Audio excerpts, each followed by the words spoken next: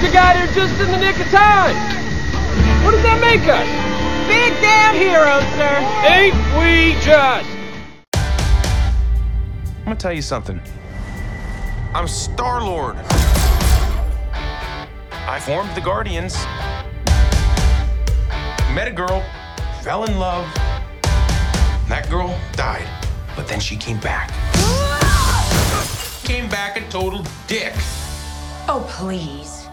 He left out some important information, but that is the gist of it. Whoever it was that you were in love with, it sounds more like her. Her? That's ridiculous. Do not bring me into this.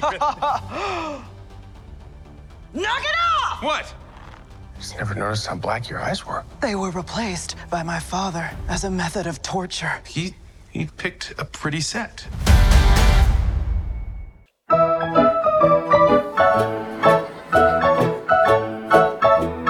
Who's this hula hana? Oh, come on, I wanna hula babe. She will hula when you have a lovely gift she wants, you'll hear her say. Bring me a pineapple that doesn't sting, a bird that swims, a fish that sings. I really wanna. Bring me a volcano that blows up all the moles, a jam and a blue banana.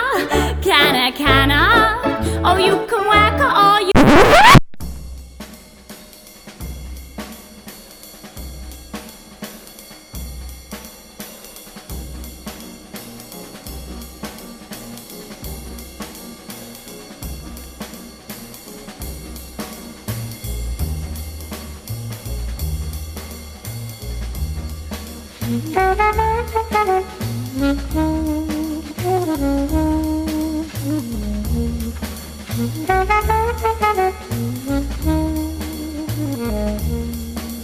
Hello and welcome to Shoot the Breeze on Resonance 104.4 FM, the film and TV radio show where a handful of film enthusiasts shoot the breeze about all things film and television.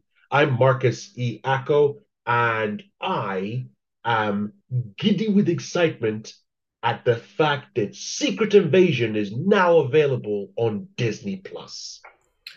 I'm producer Dave. Yeah, I'm looking forward to that as well, but I won't be watching it until later. I haven't got Disney Plus at the moment. I cancelled it. You know, to be honest, I saw it pop up today, right? It's popped up this afternoon, and I was like, I want to watch it straight away, but I know what I'm like. You know, we've had this whole conversation about me binge watching stuff and all that stuff, and I could do the periodic watching. I could watch one episode and then wait a whole week and then watch another one. But this is Samuel L. Jackson, baby. Coming back is Nick Fury, and it's back into espionage and proper grounded, spy craft thriller action from Marvel, right? And I don't know if I want to just if I can wait to watch one episode. I'll probably have to. I probably will do. I'll say no. I'll hold back. But my willpower is as weak as I don't know. I was gonna say something, but it's very only very rude analogies popped into my head at that exact moment. So I was like, no, I don't want to say that. So I'm just going to back away from that. But just imagine someone with very weak willpower in a place where they're surrounded by a lot of temptation. That's who I am when it comes to any Marvel product. So most likely, I'll tell you what, I won't watch it this week. I will do my best not to watch it this week. And maybe next week I'll watch 2 episodes and we can chat about it. Make sense? Yep. You happy with that? Yep. That sounds good to me. That sounds good to me. And do you want me to wait till you start watching it so we can do like watch parties and we can chat back and forth about it? No. You could talk about it because I'm going to end up watching it anyway, irrespective of whether or not you give me any spoilers, but you won't. Fair enough. I won't. I'll do my best not to. No, Right. Okay. I saw an interview with him, and he was saying that the one thing he was he was really glad about this series was that it gave him the opportunity to represent his character as a fully rounded human being instead of just someone who slides in and then slides out again Of with course, no yeah. family, doesn't need to rest and what have you. You see him actually doing all that stuff. So because this show is the first time he is front and center. He is the main character of this show. He's the protagonist, right? So because you're right, in all the other ones, he is just popping in, giving exposition, sending them on their missions, helping out occasionally, and that's it. You don't get to see much about him. This one, he's the one that is running. He's the one that is surrounded by the mystery and everything that's there. So yes, I'm looking forward to it. But before we jump into like film and TV news and talk about that, I want to ask you: have you seen Guardians of the Galaxy Volume 3 yet? No, I haven't. Oh, okay. So do you remember what I said? I'm going to say this real quick. I know we don't have that much time because we've got some exciting guests that we're going to talk about in a few seconds. But I'm going to ask you this question: do you remember what I said about Guardians of the Galaxy Volume 3? My levels of anticipation about going to watch the film. Yes, and I remember sending you an article which says that Guardians of the Galaxy comes in and does it again. It lifts the whole of the series of Marvels to another level. 170,000% absolutely right in that article. And I knew that was going to be the case. I didn't want to hold my expectations too high because I didn't want to get disappointed. But I came, I cried like 4 times in the cinema while watching it. It does. James Gunn knows how to do ensemble cast. He knows how to do weird and wacky. He knows how to do special effects, which I'm going to compare with DC and The Flash, which if you've seen, we'll have a conversation about that. And while I did enjoy Flash a little bit, yeah, there's some issues, but we'll talk about that another time. But Guardians of the Galaxy Volume 3 absolutely slaps, man. It is fantastic. He closes off that trilogy with such panache that you're like, man, Marvel are gonna miss you. We will talk about it. It's been said by numerous people how this new phase, and what are we on? Phase 7, I think. 4 or 5. 4, I think. Whatever phase we're in Marvel, and we had a little, phase 5 actually. We're in phase 5 because there was a little bit of a hiccup, and it's supposed to end. Phase 4 ended with, or rather, phase 5 began with Ant-Man Quantumania, and then we moved into that. So that's where we're now introducing Kang and whatnot. And all of the stuff that we've seen has been, with the exception of Spider-Man No Way Home, which I thought was excellent. I thought that film was just amazing. So with the exception of that one, all the others that came in were they were great at best. And by great, I'm using a lowercase great. This one smacks. We're going to spend an entire episode talking about Guardians of the Galaxy. So we'll come back. And besides, I want you to watch it first so we can talk. And we're going to do straight up spoilers. Anyway, it's been announced. Anyway, you're listening to Shoot the Breeze on Resonance 104.4 FM. We're going to jump into film and TV news in just a bit. We have 2 great guests for our show today. We have, first of all, Jenna Suru, friend of the show, who's going to be coming in and talking about all her projects. Love talking to Jenna. And then we're going to be talking during our spotlight to comedian Louise Atkinson, who is going to be doing her Edinburgh run with the show Mates from the 2nd of August to the 27th of August. But also she's doing some London viewings. We don't actually get to talk about it during her interview, but her London showings, her London dates are on the 22nd of June, which you won't be able to get if you're listening to this, but the 30th of June and the 6th of July. You can go onto her page, which is neon.page/Louise Atkinson, to find out where she's doing her London shows. So you can go and check it. It's the Penn Theatre. You can go and check the previews on there, and wonderful. Anyway, let's jump into film and TV news.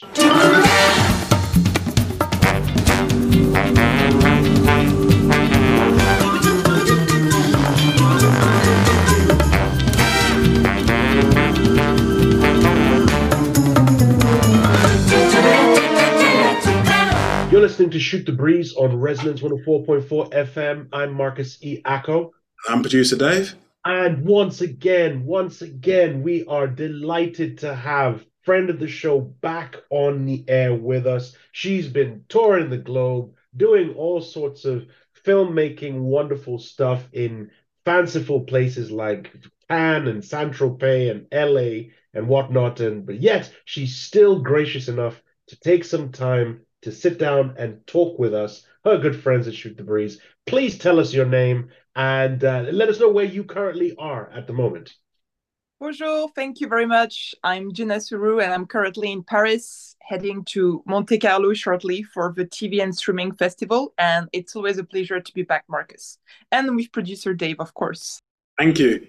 Of course, producer. Yeah, see, every time we speak to you, you're in Paris, you're in Cannes, you're flying around doing all the glamorous stuff that we wish we were doing.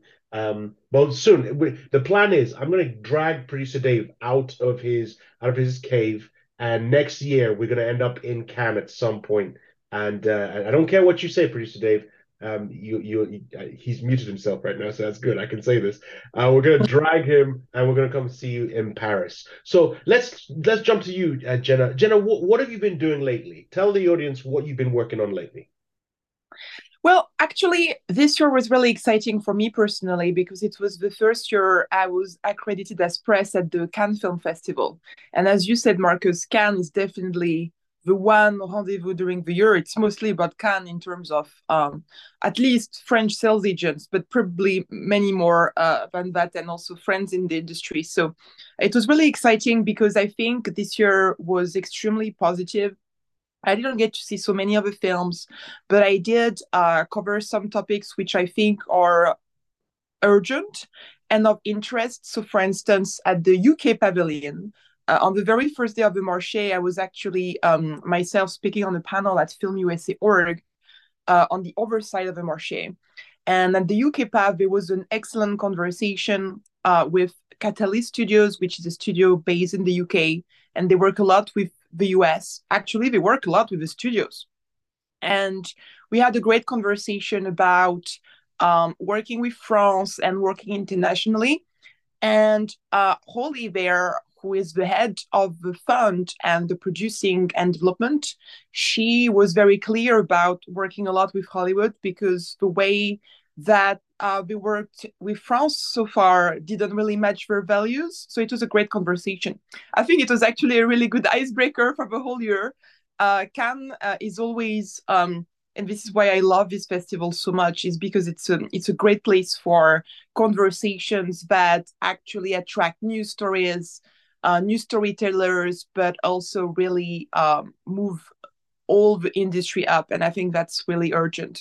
Yeah, you're right, and I agree with you with the fact that what a lot of people who don't know much about Cannes, they assume it is just a film festival where people go and watch films, but while that is it is the most visible part of the entire festival, it's probably only about 30% of what the event actually is over the 2 or so weeks that people are there, because majority of what's happening obviously is a film market. So you have areas where you can go and check out. You can see film sales stalls with different new projects of various films that are out there. But then there's also a massive area which is just for networking for different filmmakers from across the globe to sit down, have conferences, learn, interact, and sort of establish those those networks where you can then go forward and start building on your own projects. Now, for this year, I know you've been going regularly in the networking tents in Cannes. So what were some of the great highlights for you personally that came out of networking with people in Cannes? We had a great conversation with the Netherlands. The Netherlands have a wonderful cinema that, because of my ignorance, I'm very unaware of. So we did, in the tents, precisely had a great meeting with about 5 filmmakers from there, and also the head of press, the head of PR actually at Rotterdam Film Festival, which I never attended before and which I highly want to attend. We also had a great conversation in the tent of the pavilion that is on the Marché of Switzerland because Switzerland has a wonderful cinema, and that I know for a fact, as we screened I Like At You earlier this year, as you and producer Dave Marcus know. And so we are working with them ways to get our filmmakers to travel, because the core of our work will always be programming. And of course, the last thing we want is for you not to be able to attend your screening. So we've been also working with them. We're really excited about developing our relationship with Switzerland, because it's also a beautiful message of peace. And aside of what is happening in the tents, we also, of course, are present in the actual marché. So, for instance, with Film USA.org, which is a relatively new organization compared to the AMPAV, American Pavilion, and it regroups all the film commissions of the US. We opened the panel program with them, and I was speaking in particular about cross-national partnerships and also how you can market your film. So basically, once your film is done, what you do with it, which I believe should actually be the first conversation even before development, but that's another story, I suppose. And you mentioned, because you mentioned that you're more about programming. You're talking about your festival, Paris International Film Festival, where a lot of great filmmakers, actually up and coming, raw, passionate, talented filmmakers are coming out. Like this year, for example, we got to meet people like Maya Albanese, who was doing The Ringmaster, a number of other projects. Were you able to interact with some of those people? I know obviously Paris International Film Festival was in February earlier this year. Were you able to connect with some of those filmmakers from either this year or previous Paris International Film Festival entries at Cannes this year? Absolutely. And thank you for mentioning this point. I think it's very important for our festival, because we are a relatively smaller film festival in comparison with a festival like Cannes or even Rendance. And Maya Albanese, the director of The Ringmaster, which was awarded at the recent annual edition in February, we speak with regularly. Actually, we didn't get to meet in person at Cannes for a very good reason, because we were all very busy, which is a very good sign. Our filmmakers usually at Cannes, we support, sometimes we run into for sure at events, but most of the time we try to guide them or give some kind of advice for those who are attending for the first time, or who are having a specific goal, and we can connect them with our connections or other filmmakers sometimes, producers for sure, but also organizations, which is, I think, key, because it's mostly about partnerships and teamwork rather than individuals just hanging out anywhere at any festival. So that's something we do. I think sadly she couldn't attend the mini edition because she was actually she was unavailable. But we always do our best to support our filmmakers. And the mini edition, which just closed, was incredibly successful, and it's definitely going to be reconducted. So there is always more. There is always more happening. It's always fantastic to hear how you're still interacting with all the people from the Paris International Film Festival, which has been running for like 3 years at least now. It's great to see that you're still working with them, still creating that network, building a network of talented filmmakers that in 4 or 5 years from now, we're going to be seeing them as household names coming up. So it's great to know that we met them at this stage. And so when they forget about us completely, we can say, hey, we knew that person, and our kids can say, no, shut up, old man, and whatnot. You're listening to Shoot the Breeze on Resonance 104.4 FM. I'm Marcus E. Acko. And I'm producer Dave.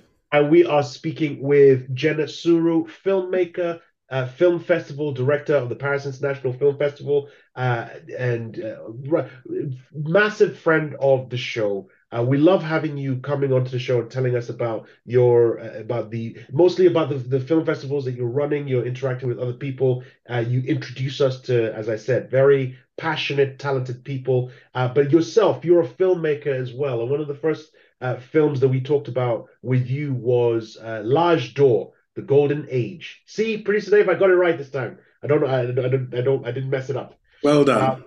Thank you, thank you. So I hear rumors that you're bringing L'Âge d'Or back to the UK at some point soon. Tell us a little bit about that. Very soon. Actually, L'Âge d'Or was, which is my debut feature as a director, opened the mini edition inauguration at Le Champeau in the heart of Paris a few days ago. It was on June the 7th, and there was a second screening.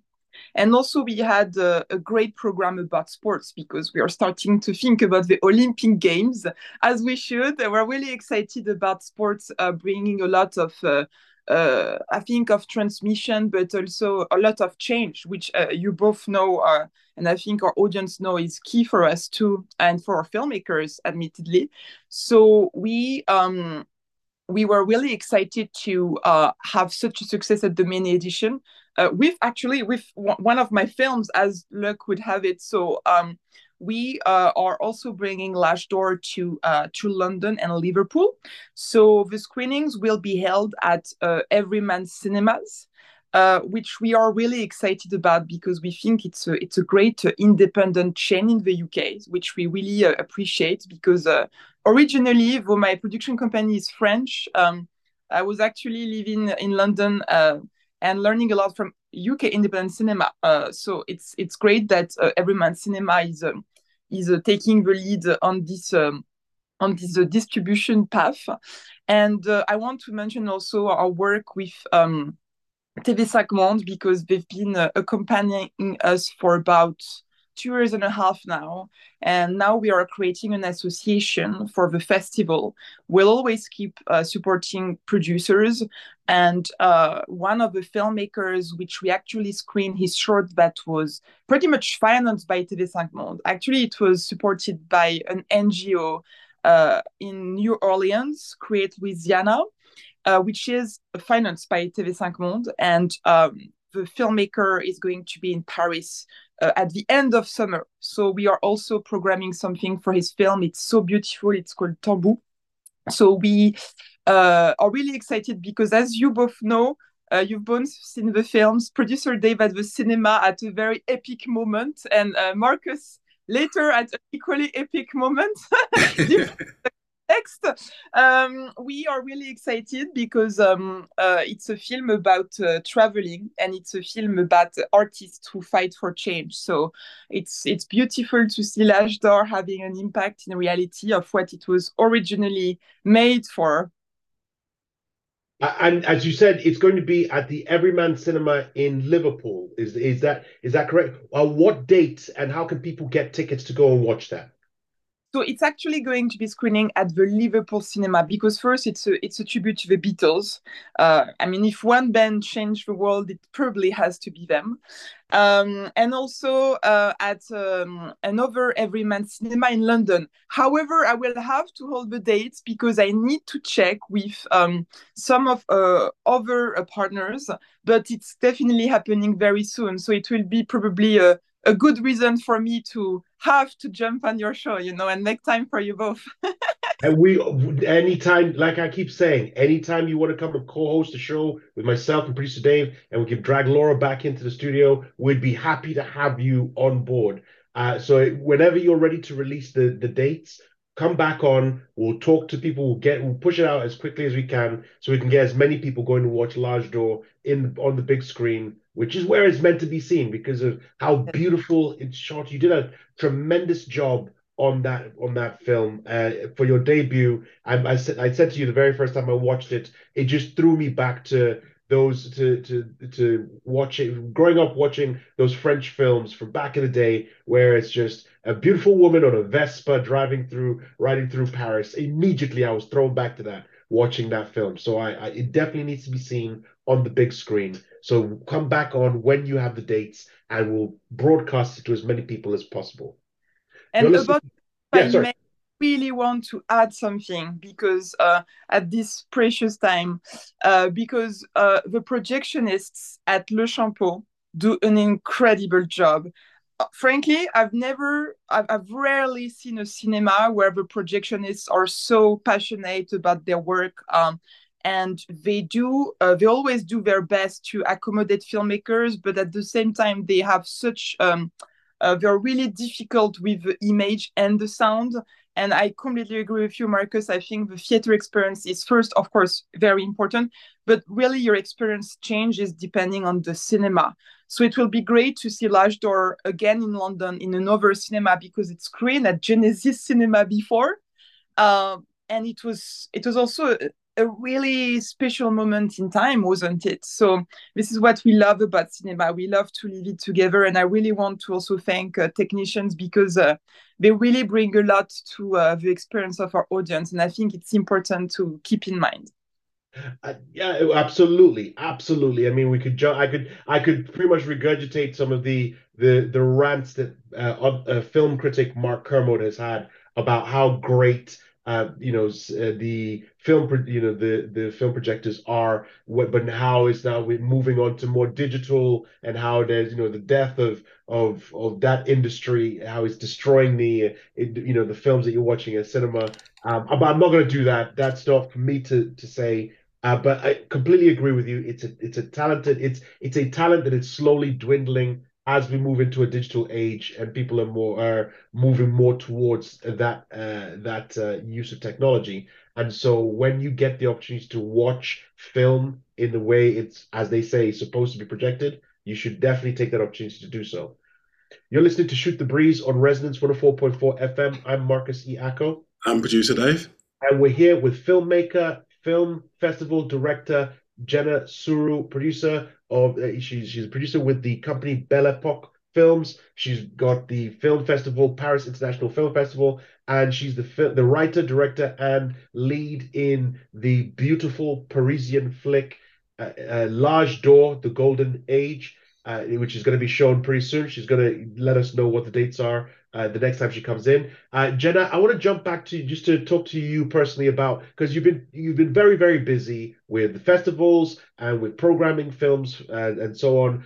When do you get, I want to say, I don't know if you ever have time to sit down and watch films just for your own pleasure and relaxation. Can you tell us any films that you've had the opportunity recently to sit down and watch, not because of the festival, not because you're programming it, just to say, look, I need to de-stress, otherwise I'll lose my mind. Have you seen anything recently, and tell us about it?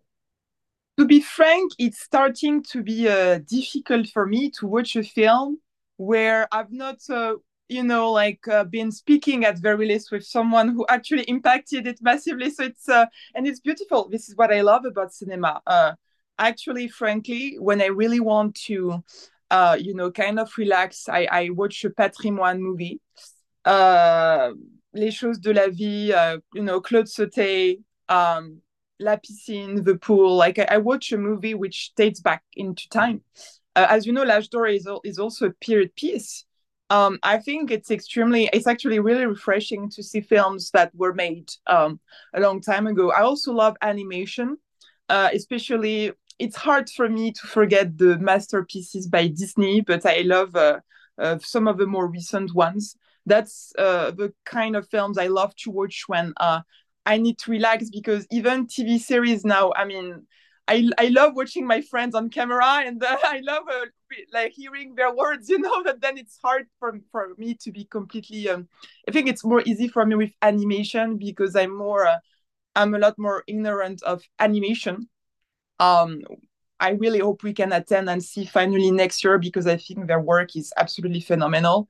And I think it's very important because animation it really enables you to tell stories that you cannot say with live action. Yeah, I mean, I still love Drôle, our juror Younes Boussif was on it. I'm so sad it was not renewed by Netflix for a second series, because I thought it was a very high quality show, and I just thought the idea also to have a series with unknown actors was a really a beautiful idea that we should see more. But yes, it's up to I guess the programmers at this point. From your lips to God's ears, just more TV shows and films with unknown actors, just so that we can get a new crop of talent into the industry, so people can see them and then make them into celebrities and stars, and then bring in a fresh group. That absolutely, it's edgy, it's new. You're looking at just talent as opposed to legacy and nepotism and so on and so forth. And also, as you said, you want to see more animation films. So animators, if you're listening, make sure you go and submit your animation projects to Paris International Film Festival. Let next year, let 2024 Paris International Film Festival be flooded with animation projects, so that Jenna can get her fill of talented animation that is out there. Jenna, I want to thank you very much for joining us today to talk about your projects, to talk about everything that's going on with you. We're just happy to just sit there and chat to you as well, just in general. We don't get to do that nearly as much as I would like to do so. So definitely we're happy to hear that you're going to be coming back to let us know when Large Door will be playing in Liverpool and in London. So we'll hold off until that point. And then when you come back, we can talk about it a little bit more. And this time we'll be back in person, because I'm coming to you guys. Exactly. We're definitely going to arrange where we can all sit down and have a drink, and we'll do a recording in person where we can say, hey, it's been how many years since we all sat together in a room. I would say 2019 at the very earliest or latest I can think of was the last time we were all in the same room together. So we need to rectify that quickly. So yes. I agree, and it was a great time, and I'm very thankful for technology. But I think bringing this back for a Belle Epoque film production is very funny. You know, it's going to be it's going to be a great moment to be back with you guys. Exactly, excellent. Thank you very much, Jenna, for joining us. Merci beaucoup. That was our conversation with Jenna Suru. Let's jump straight into Spotlight with Louise Atkinson.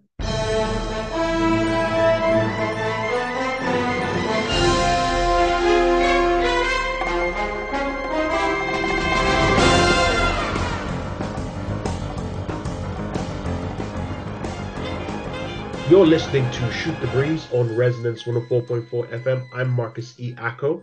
And I'm producer Dave. And we have with us a comedian who is going to be taking her show up to Edinburgh Fringe Festival this year. Her show, Mates, is running from the 2nd to the 27th of August at the Gilded Balloon. It's a prestigious Edinburgh Fringe location. Very lucky to ever watch anybody perform there. Very lucky to be performing there. We're going to let this lady introduce herself and throw straight off the bat. We're going to ask her what is her favorite comedy movie of all time. So please tell us your name and what is your favorite comedy movie of all time.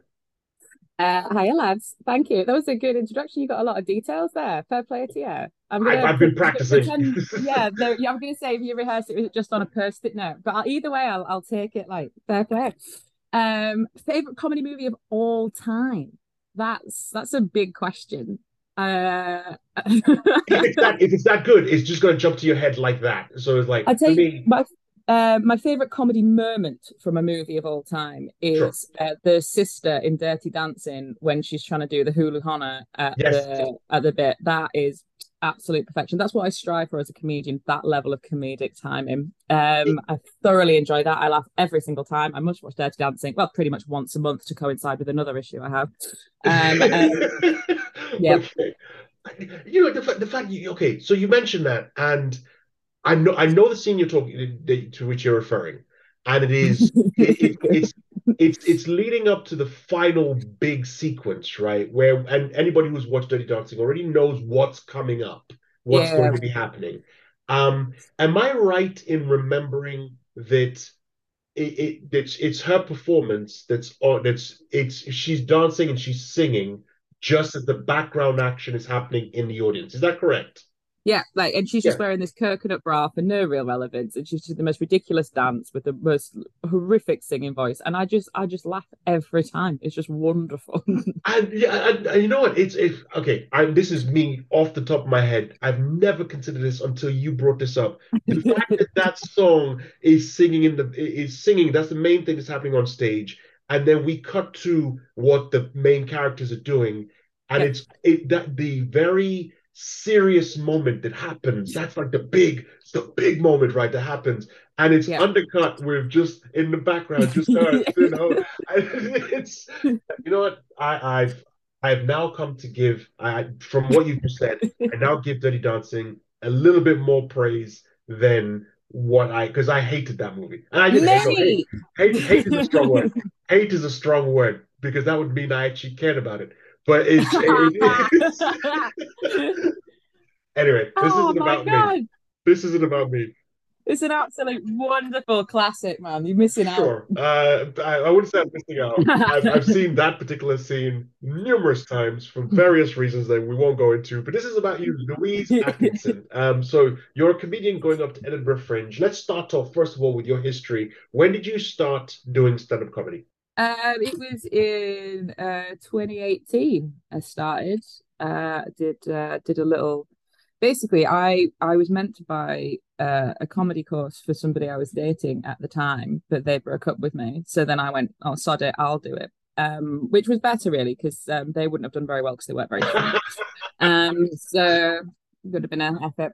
So I went and did that, and then just started from there. And I was getting like a bit of momentum, and then the apocalypse happened, so I had to take a forced sabbatical, like everybody else did. Although I was, at that level, I wasn't nearly affected anywhere near as a lot of my comedy colleagues were, so it was much worse for them than it was for me. But it was still, I pause in the gaps, and now I'm taking pause off.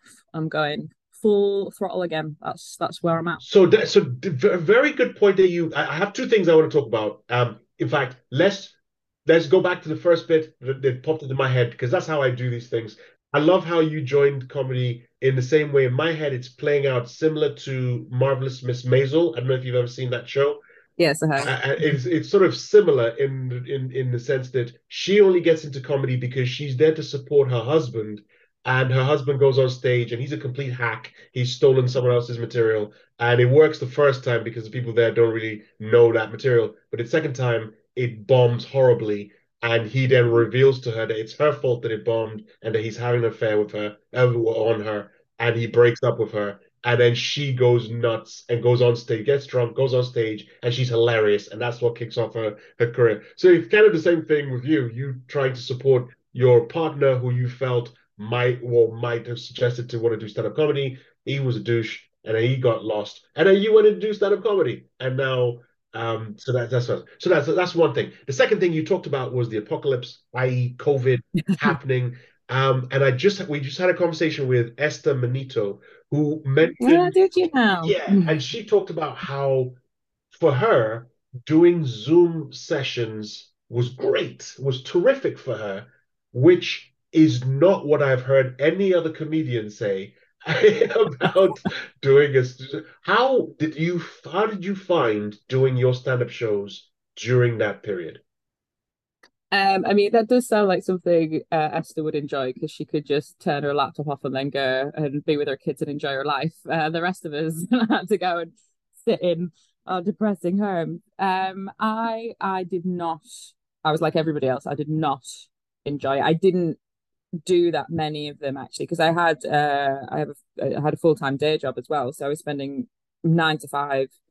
Anybody who's got a officey type day job, you were 9 to 5 back to back on meetings. The last thing I wanted to do was then go on yet another one and try and be funny just to see, I don't know, Sandra in Leicester give me an emoji thumbs up instead of a laugh. Like it was just, I just couldn't cope, it was already too much. So no, I wasn't a fan. But it was really interesting, because when all comedians said this, when we were first allowed back out again, it was almost like this beautiful grace period where you could go to any gig anywhere in the land and everybody would be so happy you were there.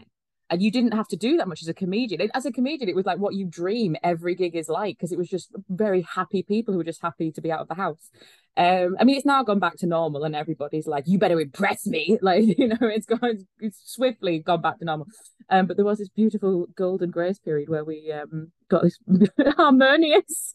Everybody was having good gigs across the board situation. Everyone's just happy to be alive and out in public.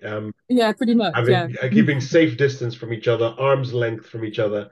And you're right. Yeah. Right now, you're having hecklers sitting on stage with you, and it's like it never happened. So I understand exactly. Yeah.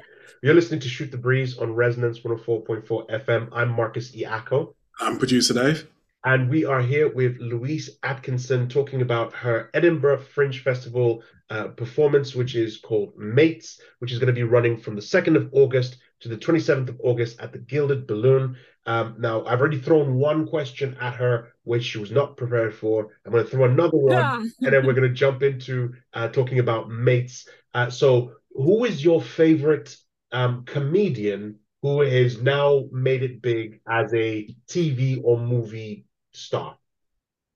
One of my idols of all time was Victoria Wood, but I don't think that's who you're asking for me at the minute. You're somebody I know at the minute. I'm very good friends with her, and I'm incredibly proud of what she's achieved. But what Maisie Adam is doing at the minute is just absolutely phenomenal, and it's through nothing but graft. And I would love to say something really sarcastic about her, but I can't. I'm just very proud of her. I think she's done a really fantastic job. She's just hankered down and just absolutely got on with the job and smashed it. You can be sarcastic about her. It's fine. It's all right. Well, if anything, she needs to come off TV. It's too much. Yeah. We're having too much of her, if anything. Exactly. Let her leave some room for more people who are coming up through the ranks to be able to get their opportunity to show up on TV. So Mates, what is Mates about? I mean, look, I'd really love to tell you some nice waffle that it's this really artistic, in-depth look at the emotional psyche of friendships. Mostly it's just me prattling around, giving a load of really silly stories about how daft my mates are, of which they are. And yeah, it's just sort of looking at the role that friendships play in our lives and the different types of friends we have. It's also looking at friendship breakups, because I think we all have them, but we don't talk about them. And I think it's quite funny. We're just sort of like going around like, Marcel Marceau's going, I'll act out that I've got a problem, but I'm not going to tell you. That would be ridiculous. So it's just about that, really. It's just a big, silly laugh that I'd like people to come to. So since your show details are about your mates and people that are in your life, do these people do these people come and watch your show? And if they do, what sort of feedback do you get when you're describing them on stage? So this is the thing. I have a no friend policy to come to my shows, which my best friends ignore completely. Of course they do. They go, Lou, we'll be doing whatever we want. Thank you very much. Then come. And the reason I don't want to come is because of how honest they are with their feedback. Because let me tell you, when you got friends that close, they will be honest, which is both their good and bad quality. So there'll be, everyone else will be trying to nice you when you've died that evening, and your friends would be like, to be fair, you were awful there, weren't you? Like, I've seen you be like, yeah, thanks for that, Lisa, thank you. I'm so glad you're here. And you're wearing the wrong top. Again, thank you so much for your input. But I love them very much, and we're all that brutally honest. I totally understand where you come from. For my shows, I've been doing stand-up comedy for 1 year, and I don't invite my friends. Producer Dave has come to see me once, maybe, and that was it. It was it's not his fault. It's because I don't invite him to when I do my. Yeah, that's what I'm saying. He looks like a real friendly bloke. I'm sure, Dave, you'll have a good thing to say. I went to 2 or 3 of his shows, in actual fact, and I gave him constructive, and I mean constructive criticism. When he asked me, I did not offer it. So, 2 or 3. Producer Dave, you came the one show I remember that you came to, you were holding a camera, which I appreciate because I got to watch what was happening. But I noticed that you did not laugh a single time, and your excuse for that was that because you were holding the camera, you would be shaking the camera if you laughed, which that was that particular gig. I mark it as a learning point because it was barely anybody was laughing. because I was trying out some new jokes, and I was like, huh, so that's what it sounds like when when the audience go quiet. I'm going to correct you there because yes, I was holding the camera and I was really, really, really trying not to laugh. But the one time I did laugh and laugh out loud, I did. The camera shook all over the place, and you noticed. Which to be honest, it sounds like you were just trying to get a "you been framed" clip. Like if this stacks it off this stage, I'm going to get 250 quid here. I've smashed it. Yeah. I was trying my best to make sure that he got the full experience as I did, but it was hard. I just lost it at one particular point, and the camera shook all over the place. And he was like, "Dude, what was going on?" I said, "I was laughing." So, there you go. But for the rest of the performance, he was holding the camera really steady. So when he adds the effect of the tumbleweed going past, it's much easier. I put earplugs in. Just before you go on, Marcus, I want to just quickly go back to Louise, because you did say something earlier that I was curious about. You said that one of your favorite comedians was Victoria Wood, and then you sort of like stopped. And I just was wondering, because you said you were talking about your friends and everything else, what was it about Victoria Wood that you really liked? I think it's a great question, and I could probably go on for hours about it. I want to say something really funny, but the truth is I just felt that she loved comedy and it came across. So every time you watched her, it was incredibly comforting because I felt she really cared that you were laughing and not about just her looking good. Like I often, people say, like that person's got funny bones. They're meant to. I think everybody's funny. It's just how you carry it out is the difference. So you have some people that want to make others laugh because they want to be liked, but then you have other people who want to make others laugh because they want them to feel better. And for me, because you could tell, like, she would pick certain particular words, and it was so clear she'd gone through every list possible just because she was like, "This is the funniest," and I know that it works. Also, like her and Julie Walters, what an absolute dream. That you're not watching that going, "This is terrible." Nobody's watching Two Soups going, "What a dreadful sketch." Like, nobody's having that. You knew what you were getting. It was a comfort. It's a comfort. That's why I loved her so much. Yeah, among so many other reasons. Victoria Wood, she pretty much she on any best of top 10, top 5 comedians, British comedians especially, she's always there in top 5. Because she was fantastic, great work, very talented. And one thing I remember, you mentioned Julie Walters, that she said about, because of the sketches that she wrote, was the fact that she would always write to make Julie Walters be the main funny person, and she would just be the background character or the person who sets her up to get most of the laughs, which is fantastic. But that's the thing, right? Because that's what she understood. She understood that the objective was to be funny, not that she just had to be the center of attention. So she would always, you could tell, just shared, because she had basically nice little group that she worked with, and she knew how to make every single one of them the best they could possibly be by writing specifically for them.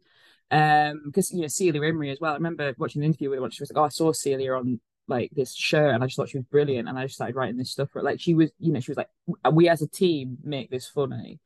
And because it's silly when you're doing club nights or whatever, like you do have rowdy stag do's and rowdy hen parties, but I tell you what, if they're all up for a laugh, you can play with them, and it's like, look, as long as the whole room's laughing, that's the objective.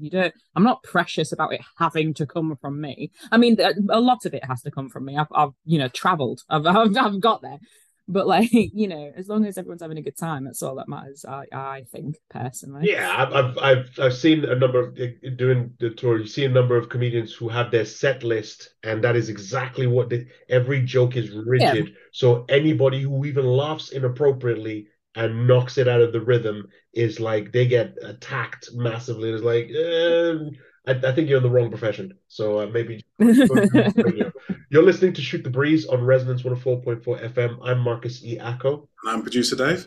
And we are speaking with the wonderfully talented comedian Louise Atkinson, who is taking her show Mates to the Edinburgh Fringe Festival, which is running from the 2nd of August to the 27th of August. Now, Louise, just to wrap up this interview, I'm going to throw a few quick fire questions at you. Right, let's do this. So first of all, and this is going to be controversial, but it's because of a project I'm working on, which I want you to name, right off the top of your head, don't think too much about it, your top 5 favorite British comedians. Go. Yeah. Victoria Wood, Billy Connolly, um, Josh Bolf, who's one of my mates, but he's just brilliant. He's going to be huge. And oh god, this is so difficult. Kevin Bridges and Joe Brandt. Fantastic. Okay, was that 5? That was 5. Yes, because yes. Yeah. Who was the friend of yours? You said Joe. Josh Bolf. Josh, He's go and check him out. He's got loads of brilliant TikTok sketches. He's also in Edinburgh this year, and he's just hilarious. Excellent. Yeah. Final couple of questions. What TV shows are you watching at the moment that you think, if anyone, I want to go with like guilty pleasure type TV shows. But let's do that. Let's go guilty pleasure TV show that you're watching. That if anybody were to find out you're watching it, you would take that person and bury them where nobody else can find them. That's so easy to answer because bearing in mind how much I slag off all my friends for watching this stuff, I've started watching Jewish Matchmaker, which I'm not happy about, but I am blitzing through it. And if we want to edit that out of the show, I will not be mad about it. Oh no, we're not. We're keeping that. That's literally going to be the tag. I thought you would. Yeah. So that's great. If people want to follow you on Instagram, TikTok, and your road home map, how can people find your tags? So my Twitter and Instagram are the same. They're at _L Atkinson _ because it looks aesthetically pleasing. And then my Facebook and TikTok are Louise Atkinson Comedy because they did not have a character limit.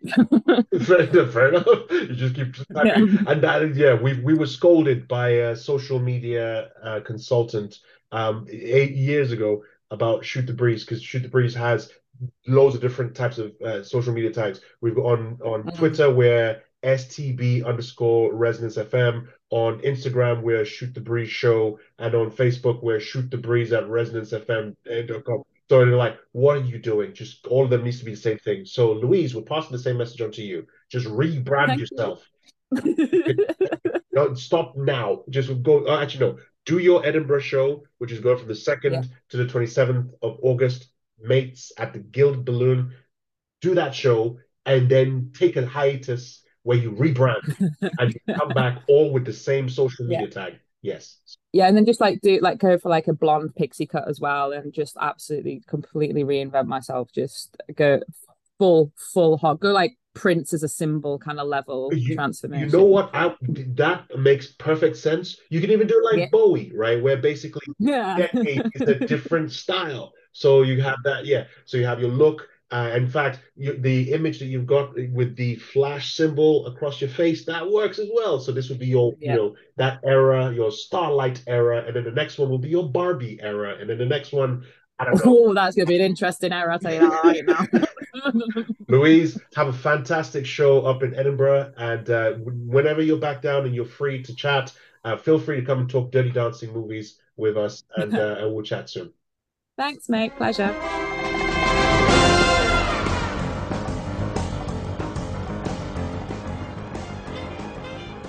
And that was our conversation with Louise Atkinson. Very, very funny comedian. Honestly, I could have spent more time chatting to her.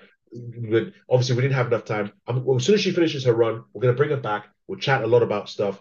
So she's got, we didn't get to talk about it during the interview, but her show, Mates, she's doing a few London previews before she goes off to Edinburgh. It's a work in progress. You can go to the Queer Comedy Club in London on the 30th of June, and you can check out her work in progress there. And if you miss that one, then you can go and catch her at the Tram Shed, which is 51st to 53rd of Woolwich New Road, London. So you can check out that one. Is going to be on the 6th of July. That is so the 30th of July at the Queer Comedy Club and 30th of June.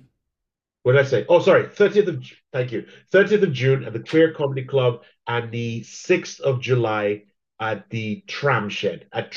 Go check out her stuff. If you don't catch those previews, then go up to Edinburgh Fringe and check her show. You've been listening to Shoot the Breeze on Resonance 104.4 FM. I want to thank everybody who's been around listening to us rabbit on about comedy, films, TV shows, and a whole bunch of stuff. My name has been Marcus E. Acko. And I'm producer Dave. Then thank you very much for listening. And speak to you all next time. Goodbye. Bye.